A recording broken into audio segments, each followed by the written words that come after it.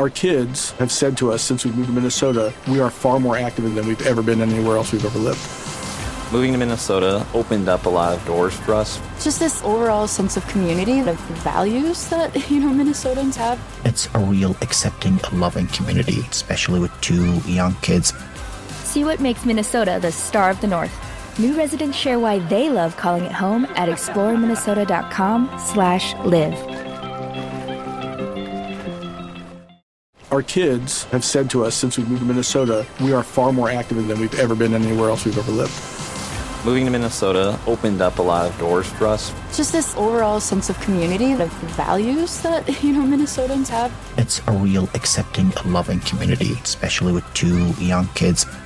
See what makes Minnesota the star of the North. New residents share why they love calling it home at exploreminnesota.com/live. 2 more murders 15 miles away. When police arrived, they found the telephones and electricity lines described by one investigator as reminiscent of a weird religion. Cup of murder. There are some names that, when said, can strike fear or send a physical response through a person. On February 13th, 1948, a man was born. A man who, if you say his name in New Brunswick, Canada, can still chill a person to the bone. So, if you like your coffee hot, but your bones chilled, sit back and start your day with a morning cup of murder. Alan Joseph Legier was born on February 13th, 1948, in Chatham, New Brunswick. It wasn't long before his name became synonymous with terror. On June 21st, 1986, Alan and 2 accomplices broke into the shop owned by an elderly couple, John and Mary Glendinning. They first cut the power and then entered the store where they beat both John and Mary before fleeing the scene. However, Mary was still alive, barely. She was able to crawl up the stairs and call 911. Emergency services arrived and Mary was saved. She was also able to give enough information that all 3 men were arrested for the crime. Alan Legier was convicted and sent to the Atlantic Institution Maximum Security Prison.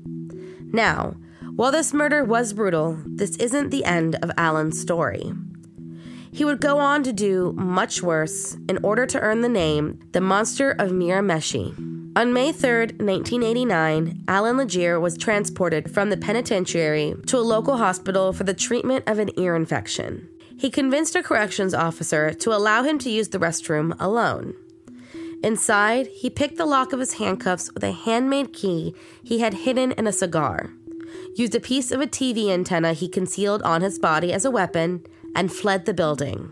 Through car theft and carjacking, Alan Legier was able to flee the police, thus starting a 7-month period where an entire province lived in fear because a murderer was at large. Shortly after he escaped prison, on May 29, 1989, he beat to death a Chatham shopkeeper named Annie Flam, after which he beat and raped her sister, Nina Flam. Next came sisters Donna and Linda Doherty, who were sexually assaulted and beaten to death in their home before it was set on fire on October 13, 1989. Then came Roman Catholic priest James Smith, who was found beaten to death in the rectory of his church on November 24, 1989. While all of this was happening, Royal Canadian Mounted Police launched the largest manhunt in the province's history. For 7 months, Alan was able to evade their capture. That was until November 24, 1989, when a failed carjacking landed Alan Legier back in custody. In 1990, he was brought to trial and charged for the crimes he committed while on the run. He was sentenced to an additional 9 years for his escape, and later life imprisonment for the murder charges. The case against Alan Legier was a first in criminal history. This marked the first time in Canadian courts that DNA profiling was used to convict rather than exonerate a prisoner. Because the murders he committed had no witnesses, the conviction relied heavily on the DNA that placed him at the scene. Because of this DNA, Alan Legier will spend the rest of his life in a maximum security prison. Thank you for joining me in my morning cup of murder. Please join me again tomorrow to hear what terrible thing happened on February 14th. Don't forget to rate and subscribe and let me know how you like it. If you want to help support the podcast, there's always Patreon or just sharing it with your true crime obsessed friends. And remember, stay safe. Thank you for listening to Morning Cup of Murder. This is a daily podcast that tells you what happened on this day in true crime history. In short, easy to listen to episodes that you can finish on your commute or while you enjoy your morning coffee. So make sure you check back every morning. My name is Karina. I am the creator and host. You can find Morning Cup of Murder on Twitter, Instagram, and Facebook. I have also set up a Patreon where you can donate a small monthly contribution to the podcast. All those links are in the episode description. Thank you again, and have a wonderful day. Our kids have said to us since we moved to Minnesota, we are far more active than we've ever been anywhere else we've ever lived.